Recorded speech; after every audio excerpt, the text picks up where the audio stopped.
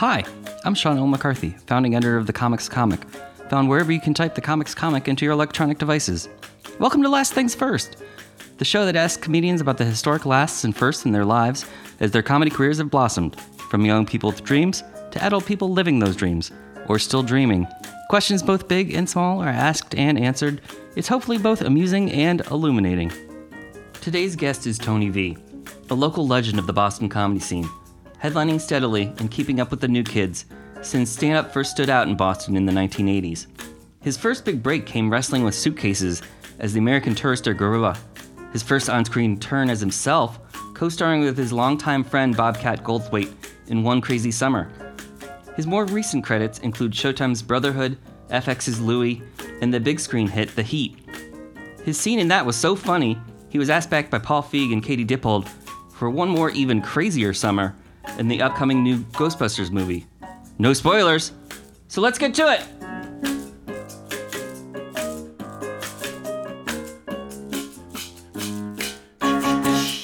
Things I know stuff. I don't know why, but you know. Well, you're Tony V. Yeah, right. I guess right. So thanks for being here. Thanks for having me. I was shocked when you said you wanted to. I thought we were going to talk about somebody else. No, I've always I've always had fond memories of you. Right. Well, good. That's a good thing. Yeah. In fact, part of my own origin story as a renegade internet reporter of comedy goes back to you. We're here at the Comedy Studio in Cambridge. Right, in the luxurious confines of. It's not a green room. It's not even a green room. It's where they stack the chairs. But 10 years ago, it must have been now in 2005. Do you still host the Christmas show, holiday show? Yeah, I'm part of it. I no longer can.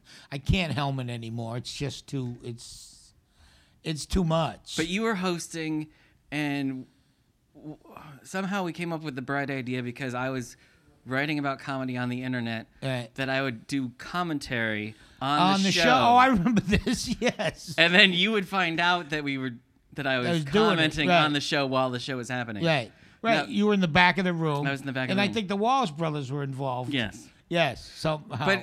But you have to remember, listeners of 2015 or 2016 or 2020, whatever this that is. in 2005, you didn't have Twitter or Facebook, so we didn't actually have the technology for me to do live commentary.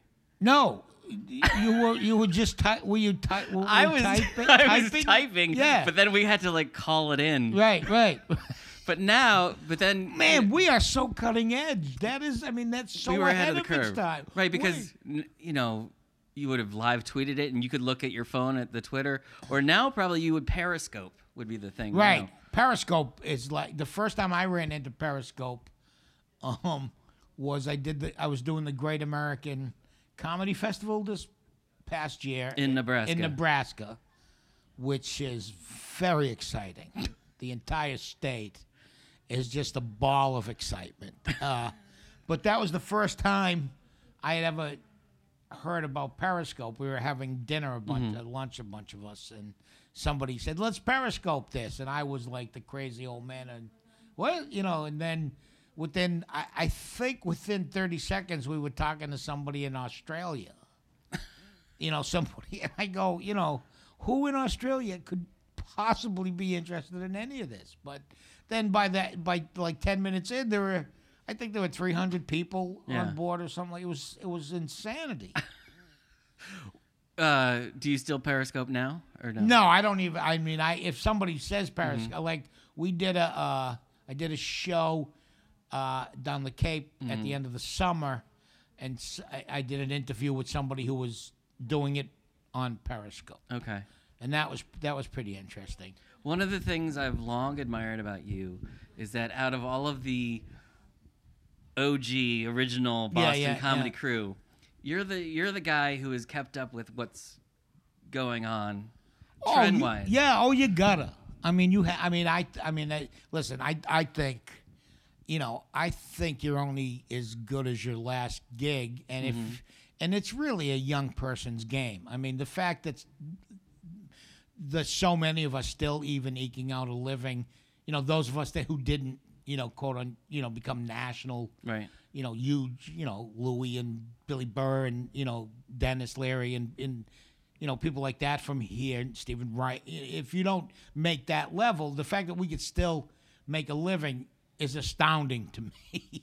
And I keep waiting for it to stop, but it doesn't seem to, you know what I mean? And I think part of that is, you got to keep up. Right. You got to, if I know some people who are still, it's like, man, you've been doing that since '87. That bit. Oh, right. You know what I mean? It's like, okay. There were so many comedians who could get away with that before the internet made all of this right easy to track. Right, instantaneous and I mean I think there was I don't want to. I just recently I caught one of Amy Schumer and doing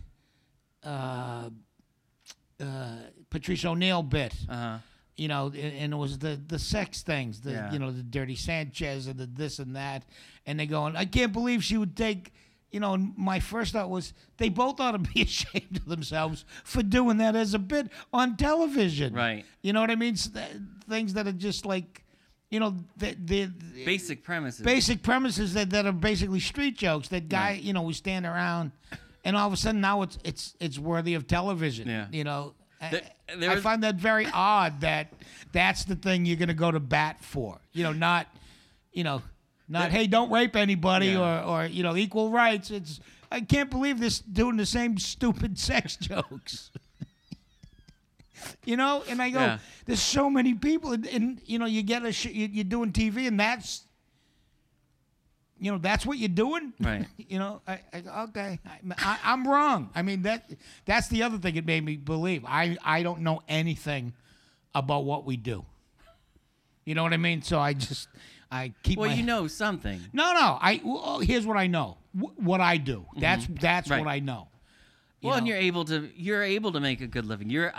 I see you in TV and in the movies. Yeah. I mean, I do. Right. I've seen it. I've seen it.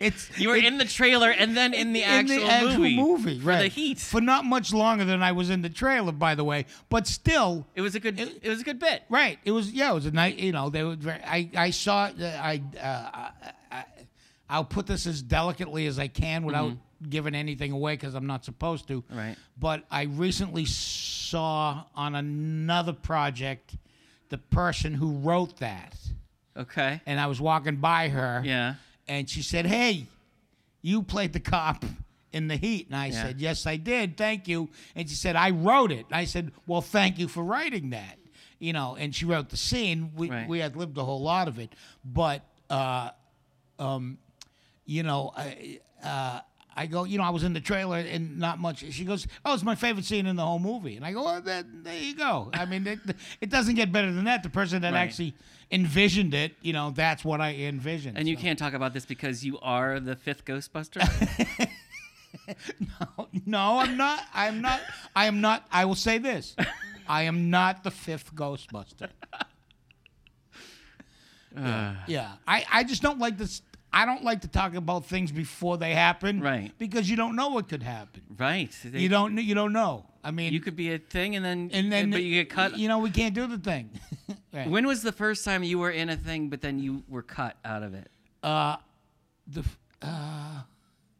Because that's an experience that you remember. Well, I tell you this. This is the one, and I think, I've done some things where there was more of it. Okay. And then, it didn't quite end up being quite as big. But the best one, and I just got a residual check, is a movie called The Edge of Darkness, the Mel Gibson thing. It was going to be his comeback movie after he snapped. Yeah. And they filmed it in and around Boston. And I got a call to be a bartender in the scene. I was watching my daughter's soccer game, and then they called me out into the western part of the state. Like you got to be here in 2 hours. And so, okay, I got in the car and I drove to where I had to be. And they go, "Okay, we're not shooting tonight. We're shooting tomorrow morning." And I go, "Fine." They put me up in a hotel, and they go, "Okay, we'll pick you up at 8." And I go, "Okay." 8 o'clock comes. "We're gonna pick you up at noon." I go, "Fine." 3 o'clock, "We're not picking you up." And I go, "Okay." And then 5 o'clock, "You can go home now." fantastic. So I never filmed. I never even filmed, but they're sending me checks. I just got a check for like $35 for basically driving, out to So Springfield. is your name? Is that because your name's in the credits, or? Yeah, because I'm on the call sheet, and I technically got paid for the work for the Right. day that they didn't use me. That's a great gig. Yeah, it's sweet, right? It's sweet, How does this life compare to what you imagined for yourself when you were a kid? Oh, when I was a kid, I could never ever have imagined this. And even when I started, it's funny with me. It's always been, like when I first started comedy, all I wanted to do was be, considered one, a Boston comic. Right. That's what the goal was, to be, to exist on the same plane as a lot of the guys that I looked up to, which were my first, influences in comedy. And then after that, it was to headline, the Comedy Connection. If I could headline the Comedy Connection, that'd be the best thing that could ever happen. And then, then you do that, and then you go, all right, if I can get on stage in New York, then that'll be the best thing. And then I ended up, like, for about a year and a half being the house MC at Catch a Rising Star. And I go, though, this is great, and then, then you get your first little taste of, the first time I do Conan, I go, I did Conan O'Brien. That's the best that could ever happen. And then, so everything is the first, Right. everything is the best to me. I've always done it that way where, I I believe that. It's like my wife and I joke about this all the time. I'll go out to a restaurant, I go, this is the best thing I've ever eaten. And she go, well, you said that the last time. I go, well, up until then, that was the best thing Right. I ever eaten. You know what I mean? Now this is, Because you hadn't eaten that. because yet. I hadn't had that. No. Right. Now that I've had this, and it's not that that's not good, but now this is the best thing ever. Is that the best argument for marriage, though? I think so. I think so. You're the best wife. Yeah, it's the best wife ever. The best wife I'm ever gonna have.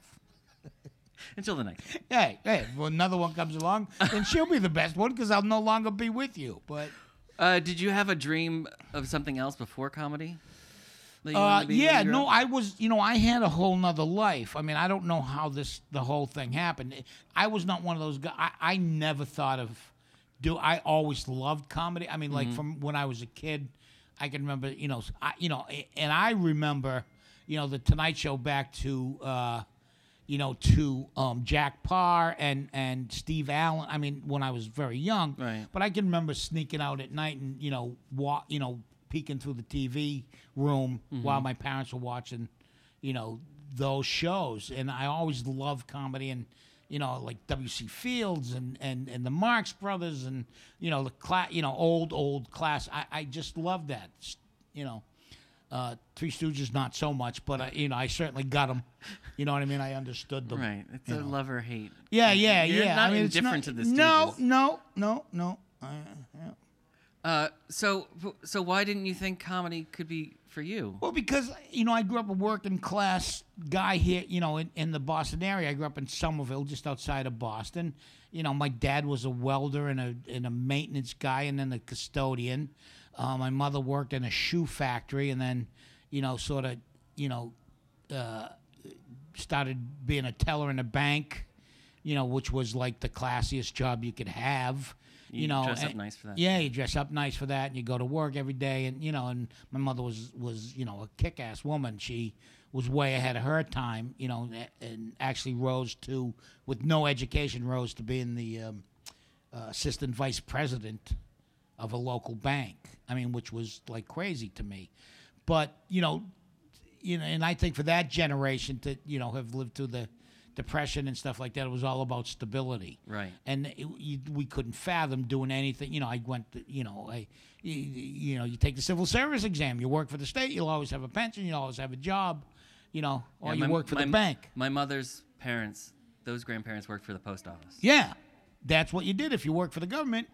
you were always going to be. And they had a great pension too. Yeah, great. That was it. Then you'd work until set. you were 65, and then that's it. So so were you going to be a welder too, or what were you? No, gonna do? what I did, I wasn't a very good student, so when I started going to school, and to the best of my knowledge, my parents did want me to go to college. It was always, better yourself.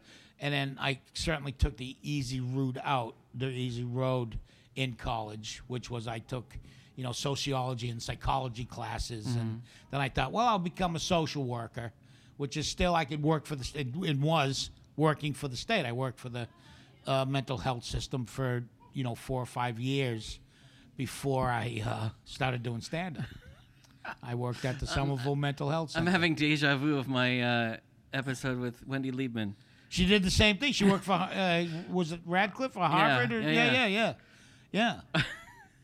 Yeah, I mean that's exactly how it happened, and then that business became crazy, and I loved comedy. And so what turned the switch for you to actually jump into the scene? I think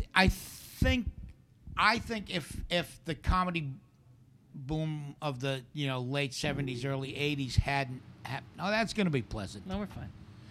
Will that bother us? No, we're fine without the microphones. I think if it hadn't become local, like if there weren't clubs for me to get started at and go see comedy, I think it would have been harder. I don't know that I would have had what it took to move to New York or L.A. without any foundation.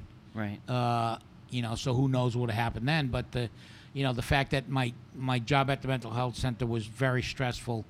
And because you're dealing with insane situations and housing projects or whatever, and the fact that I could go to the Comedy Connection and see it, and then see that it was just guys like me. I mean, that's the thing that attracted me. Like, because on television, it was all people I could not relate to. It's like I get it, but you'd see these people. But then when I go to the clubs and see Barry Crimmins and Lenny Clark and Mike Donovan and Stephen Wright and people who started just a hair before me, I go, well, these are just guys like me. These are just people, right? And that I think with the same accent even. Yeah, with the same accent and the same attitude.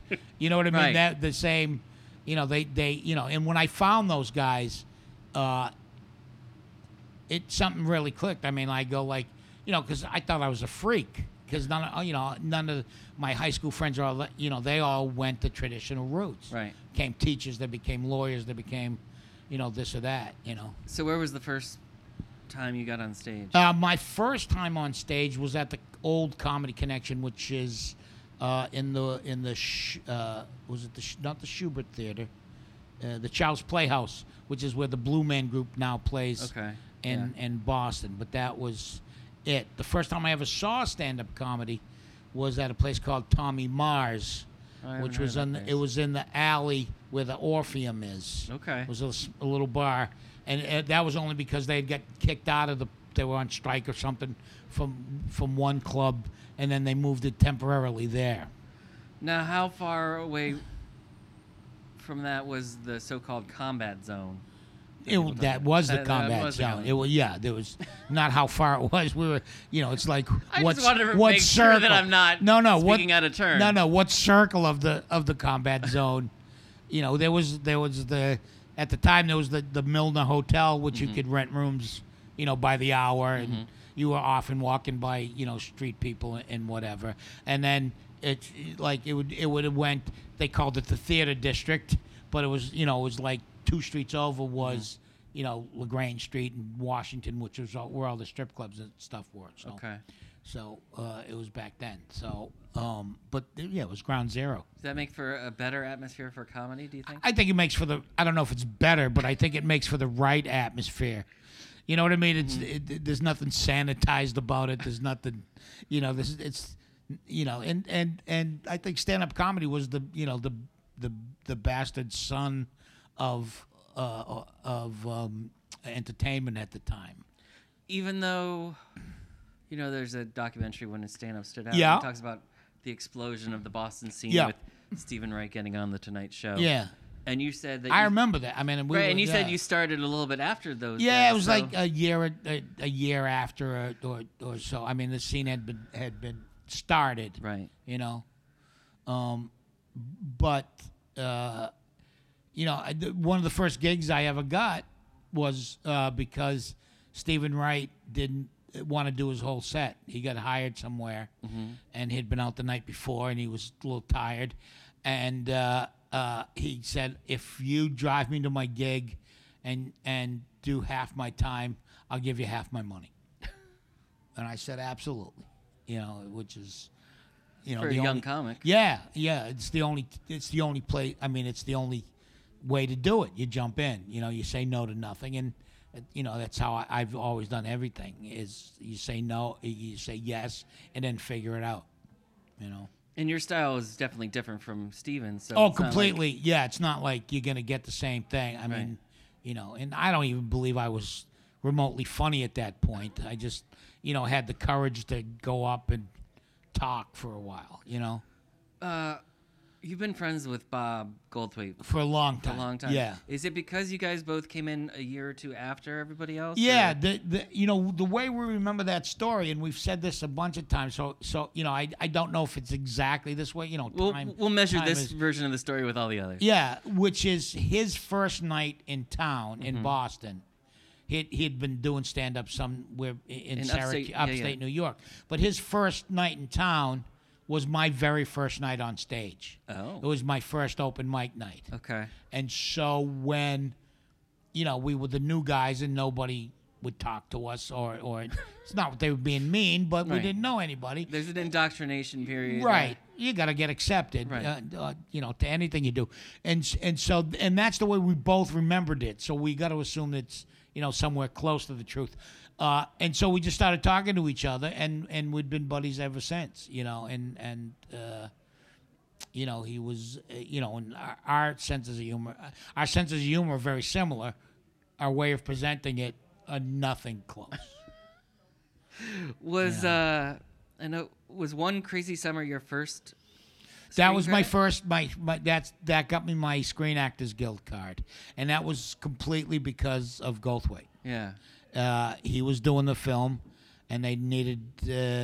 I had actually read for the big the football player ended up doing it. Matusak, Okay. John Matusak. Yeah. Yeah. Ended up doing it. But I had read for that, and you know, by all stretch of the imagination, they were going to give me that part, you know, because I was a big and timid. I was bigger than the cast, and you know, so I thought that's what I was going to do, and then Matusak wanted to do it, and they gave it to him. Okay. And 'Cause so he was a because he name. he was a name and a football player and you're and selling big movies. and scary, and you're right, exactly, and you know that so you understand how everything works at first. Like, hey, I got a job. Oh no, I don't really have a job. I don't really no. Yeah. And then so they threw me a bone and gave me the Angry Man on the Boat. But you got your SAG. I got card. my SAG card because I had lines, and you know I worked. And in that scene is Joel Murray, Demi Moore, and John Cusack. You know what I mean? So you can't. It's not a bad film. No, debut. you know to make your debut in, and we got along great. You know. You and Demi. Still, you. Yeah, she calls every now and again and asks me advice about who she should marry. I remember this. You talk about remembering stuff. I remember. I think she might have been 24 at the time. I She had don't. to have been pretty young. Yeah. Yeah, and she was complaining about being old. You know, she was like, I'm so old. I can't. You know. I go, Yeah. Oh man. I've heard women in their 20s say that. Yeah. You go, oh, the rest is going to be not a good haul for you if you think it's over now. It's just getting started. Right. Well, that's kind of a good segue for talking about a comedy career because, you know, you're in it for the long haul. I mean, yeah. you have to be. You got to be. I mean, it's. But comics think if they haven't made it in the first year, oh, I haven't gotten this thing. Right. I haven't gotten I see this that. festival. I Right. haven't gotten this gig. I haven't gotten this TV credit yet. Right. And here's the thing. I mean, everyone thinks there's an end point. Mm-hmm. You know what I mean? Like, I'll get this, and then everything will be good. And it's not that I had friends who were the same way. It's like their goal was to get the Tonight Show, and they thought if you got the Tonight Show, then you're that's it.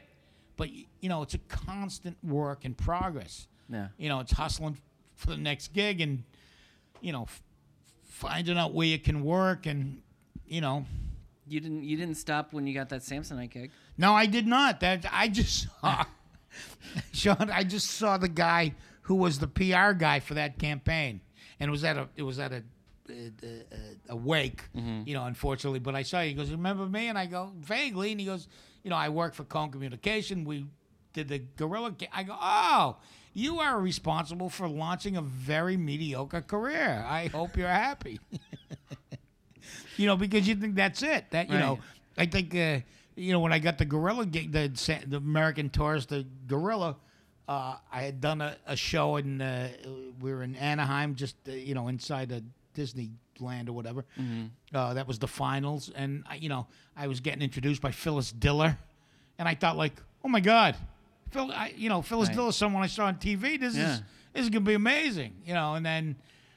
You go, oh, right, I'm going to be in a gorilla suit for 4 years. And it was, bought my house, so, I got no How long beef. did those ads run? 4 years. I mean, Wow. the ads probably ran longer, but I was part of it for 4 years. But the checks kept coming after that. Oh, yeah, 3 separate contracts and 4 years. Yeah. Yeah, and then we started making personal appearances, and that helped that's what helped stand up, because I would go to these cities to do like a store opening or a luggage show or something like that, and then I'd find out that there was an open mic at the local Ha Ha Hut or the Right. Funny Bone or whatever, and I'd ask to do a I go, hey, I'm the American Tourist, the Gorilla during the day, and blah blah blah. Can I get a spot? And then I'd do an audition set and then work those clubs. What was the last time you got in the suit? Do you remember what the 2000 occasion was? It was it was in the 2000s? It was in the 2000s, wait. Yeah, it was. It might have just been 2000, but I had not been in it for a while. Right. And then they called me because they wanted Walmart wanted to do a special event, Okay. and they wanted the gorilla that no longer existed. Right. And the suit only fit me. It was made for me. It's not like, it's not like a costume. Right. It was my gorilla suit. You know what I mean? It was Was that a fun fitting? Yeah, it was. Oh man, it was torture. It was To get fitted for your torture. own gorilla Yeah, suit? because they pour latex all over you. They make a cast of you. Okay. You know what I mean? And it's all. I mean, and who knows what I was inhaling? This is back in the late 80s, early 90s, or whenever. I don't know when it was, but it was a long. Who knows what they were sticking on me. Right. And then there's one part where they do your face, and you got to breathe through through your nose with Right. straws. Oh, okay. And I thought I was being buried alive. The guy goes, a lot of people freak out at first. And I go, no, I'll be fine. And I freaked out completely. I was going, hey, get me out of this. So when they called you up, and Walmart said they wanted you, Yeah. one, where was the suit? It's Was it in your closet somewhere? or No.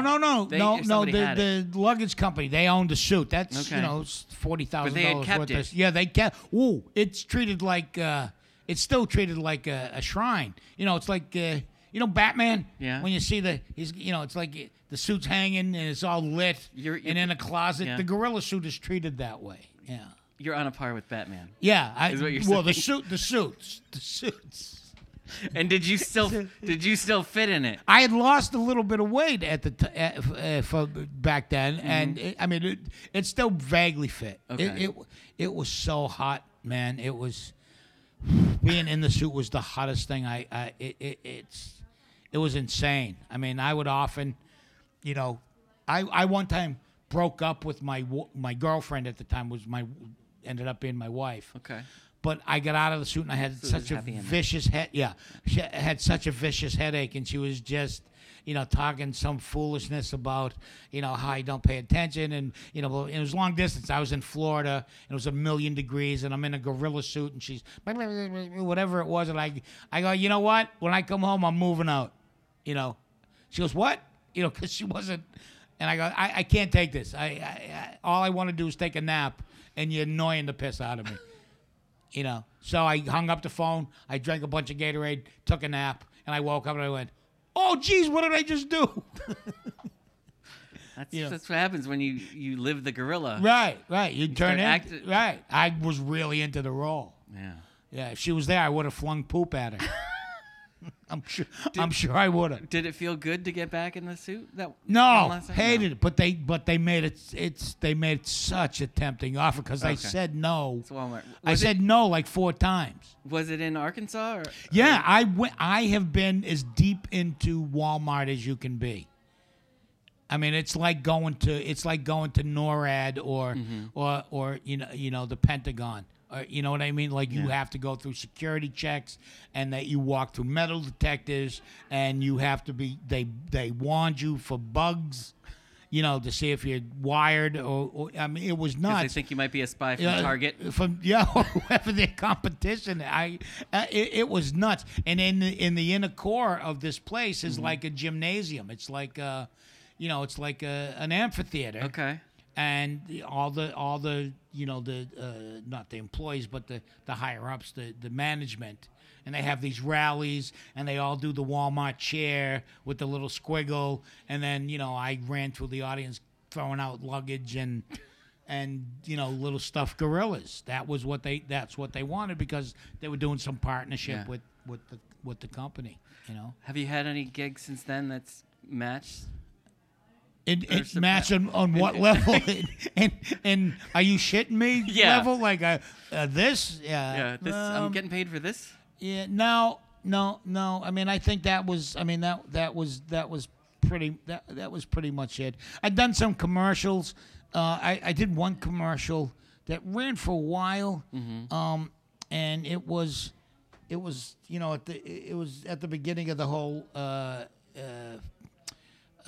Phone thing, when everybody started having phones, and people used to not all have phones, right? Yeah, I had a phone at the house, right. But when people started carrying these communication devices, and it was a big deal. It was a big deal, and I can't remember what company it was, but they had their symbol was like an orange, like X with a little exclamation point at the top of it. Oh, yeah, okay. Yeah, I don't know, what they had money morphed into, but they had a ton of money. And I did a commercial where I played the thing. I was the symbol. They made a suit. It was me in an orange leotard. Symbol. Yeah, with the big. In a leotard. Yeah, in an orange leotard. And then I had this big round thing on my head, which was the dot. And then my extremities were these like orange, like giant boxing glove almost looking things. Do you still have that suit? No. And then I was rallying the troops about, giving the speech, the coach speech, and that, So that was kind of weird. Yeah, that was a little bit odd. Yeah. And then I did a bunch of Wendy's commercials back in the day. One for their new spicy chicken. Where I played a pool hustler. That was good. That's good. And then I did about 8 or 9 voiceovers for Wendy's when I was in New York. And then I think probably the most recent, as of this broadcast, crazy thing was you getting on the front page of the news for sitting in the street to save a parking spot. Yeah, that thing went last winter. Yeah, that thing went. I guess it went international. It went international. I mean, I think somebody picked it up in England as like a real thing. Yeah, like they thought like somebody would actually do that. They didn't know it was a gag. I mean, from what I gather, that you would sit out in the street in the middle of a torrentially hard winter for Boston. Right. Snowpack all around you. Right. That someone would actually. You're in your bathrobe. Well, that's what they think of us in England. They think we're uncouth and ridiculous. But the funny thing about that to me was I was taking my son to look at colleges in Chicago. There was school vacation week. It coincided with that. We were supposed to leave on the Sunday, and we couldn't get out because it was awful. Yeah. You know, it was just snow everywhere. It was just terrible. And so we couldn't get out to that Tuesday. So the photographer from the Globe was coming over, and he goes, "Do you have any ideas for this? We need a photo for the article." I go, "Yeah, I got a couple ideas." I go, "Look, I got to catch a plane at 1:30. So if you could do it at 11, we can be done."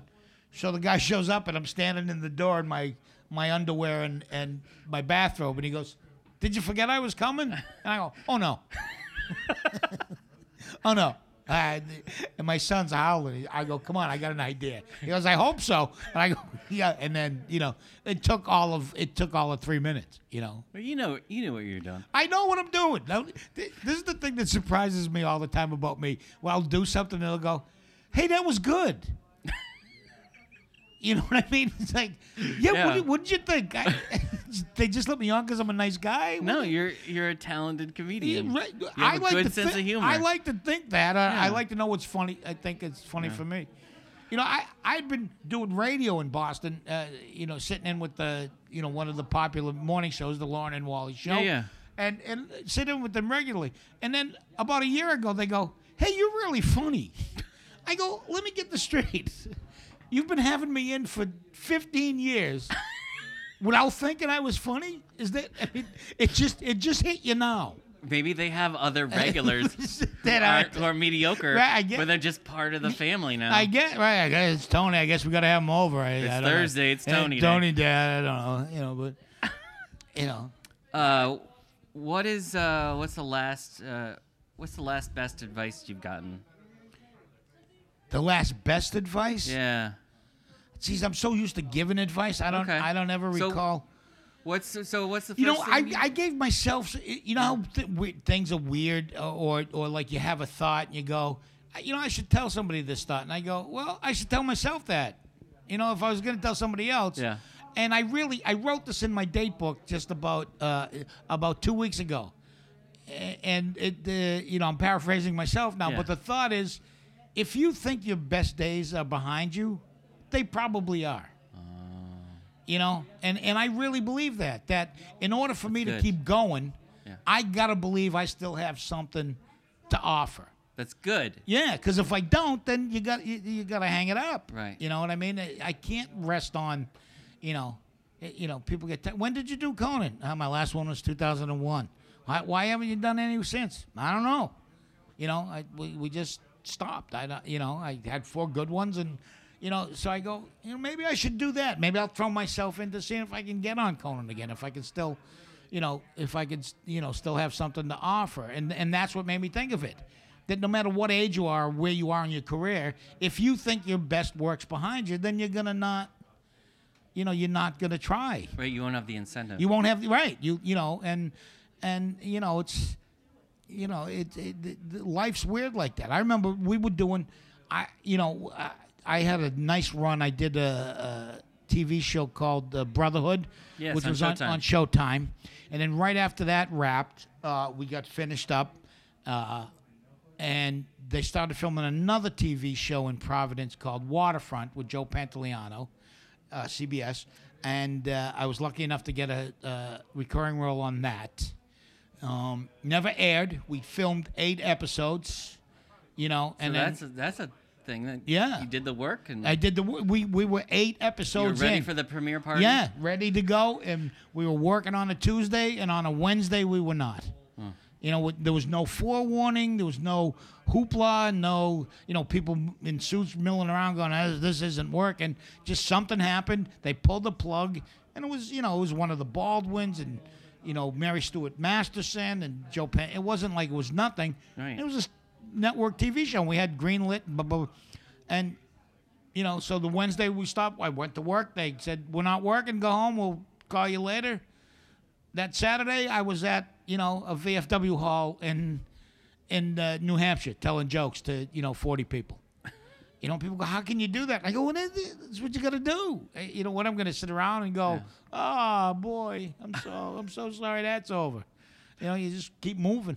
Right above you on the wall, there's a picture of you with the Boston comedians at a softball field. Oh yeah, we used to play all the time. It's got to be from the That's definitely the late '80s. late 80s. Laura Keitlinger, Yeah. Chris Shino, Dennis Leary, me, Janine Garofalo,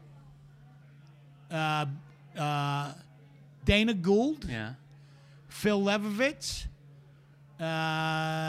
Steve Bean, can't see who that is, Bob Lazarus, and is that Louis? Yeah.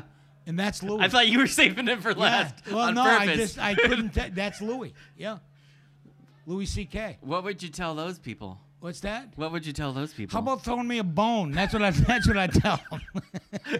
You would tell them that in the late 80s? In the late You 80s. would go back in time and go, throw me. Hey, when you get famous, you guys, how about throwing the old man something? You were in that two-parter of Louis. What the follow-up to that is most of them have. I mean, I have, I did an episode of Rescue Me because of Dennis, and have done Comics Come Home and the Rescue Me tour, at these big venues that I wouldn't work ordinarily. And Louis, I did 2 episodes of that. Dana Gould actually back in the '90s had a pilot that he wrote with me in mind, and then and then we read for it, and it never went to any further than that. But he was thinking, he goes, "Look, I wrote this part with you in mind," which I go, "Hey, that's great." And what it was a tiny baby with my head. So and he was the only one, and we would converse, and no one else could, hear. Everyone else who looked at it, it was just a baby. Right. And then when he talked, it would be my head on a little baby. I would watch that. Yeah, I don't know, way ahead of its time. The one person that is not in that picture, but I want to mention is Billy Burr. Yeah. Because he was given an award at the big Just for Laughs in Montreal. In Montreal, yeah. And he asked you to be there. there. Yeah. What did that mean to you to be there for that? I have to say this, and I said this on stage when I was presenting. I said, I don't think you understand how weird it is to have the highlight of your career be because somebody else is good. You know what I mean? The only reason I was there, he could have asked anybody on the planet to give him that award, and he asked me. And it's only because I had the common decency when he first started to treat him with respect and recognize his talent and give him some advice, which was, don't hang around Boston and become me. Go be you as quickly as you can. There's nothing. You're only going to go so far here, And he was all about always about the technique, Billy. That was the other thing. He goes, well, you don't write any of your jokes down. I go, no, not really. He goes, well, how do you remember them? I go, well, if you can't remember them, you shouldn't be doing them. And that's what, and then, and he's always been like that since, and that's it. It was a great honor. It was a great honor. It was so funny too. In this, you talk about, people going, you're funny or whatever, after realizing it. The Montreal people were not happy that he picked me. I mean, I was on stage with, Nick Offerman, the cast of Brooklyn Nine-Nine, the head of comedy at Comedy Central. Yeah. I mean, it was just all this. Andy Samberg and what's his name? The fuzzy-haired kid that's the big rage.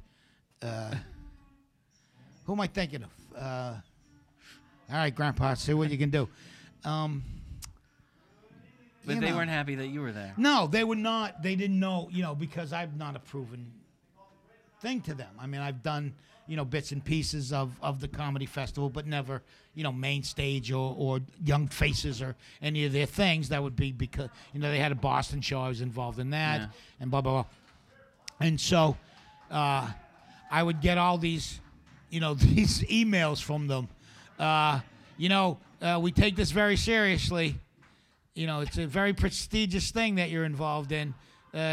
People dress nice. They only get 2 minutes. I repeat, we only get 2 minutes. Remarks are kept at 2 minutes, and people dress nice. And did they think you were gonna just Yeah, they thought I was take going over to go and take filibuster? a shit on the stage. Filibuster and Right, throw a right. coup. Right, and then This could be a Canadians Bruins thing, though. it could be. I mean, look, and I think people, because of my physical package, think I'm like every other guy that looks like me, just loud and and I like to think of myself as more than that. But there was a series of these emails leading up to the event, and each email I would only respond with, "You'll have no problem with me. You'll get no trouble from me. You'll get no trouble from me." So everything they would send me, the only response was, "You'll have no trouble from me," And then when I got there, it couldn't have gone better.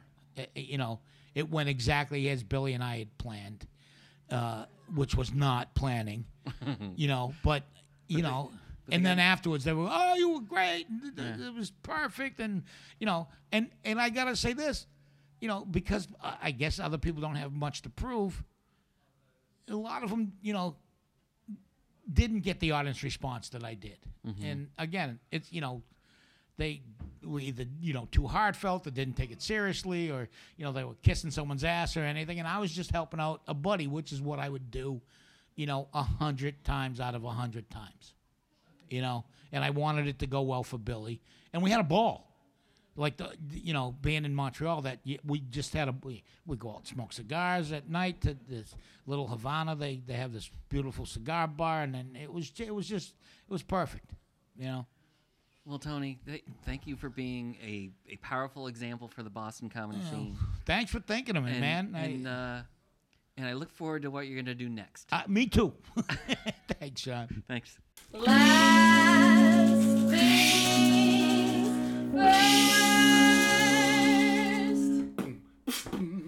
things first. This episode of The Comics Comic Presents Last Things First was produced by Alex Brazell at Showbiz Studios. Theme music by Camille Harris and Shockwave, logo by Giggle Chick.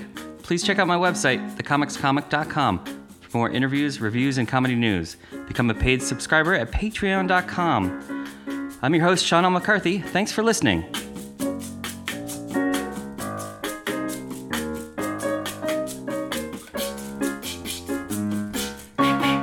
Last things first. Last things first.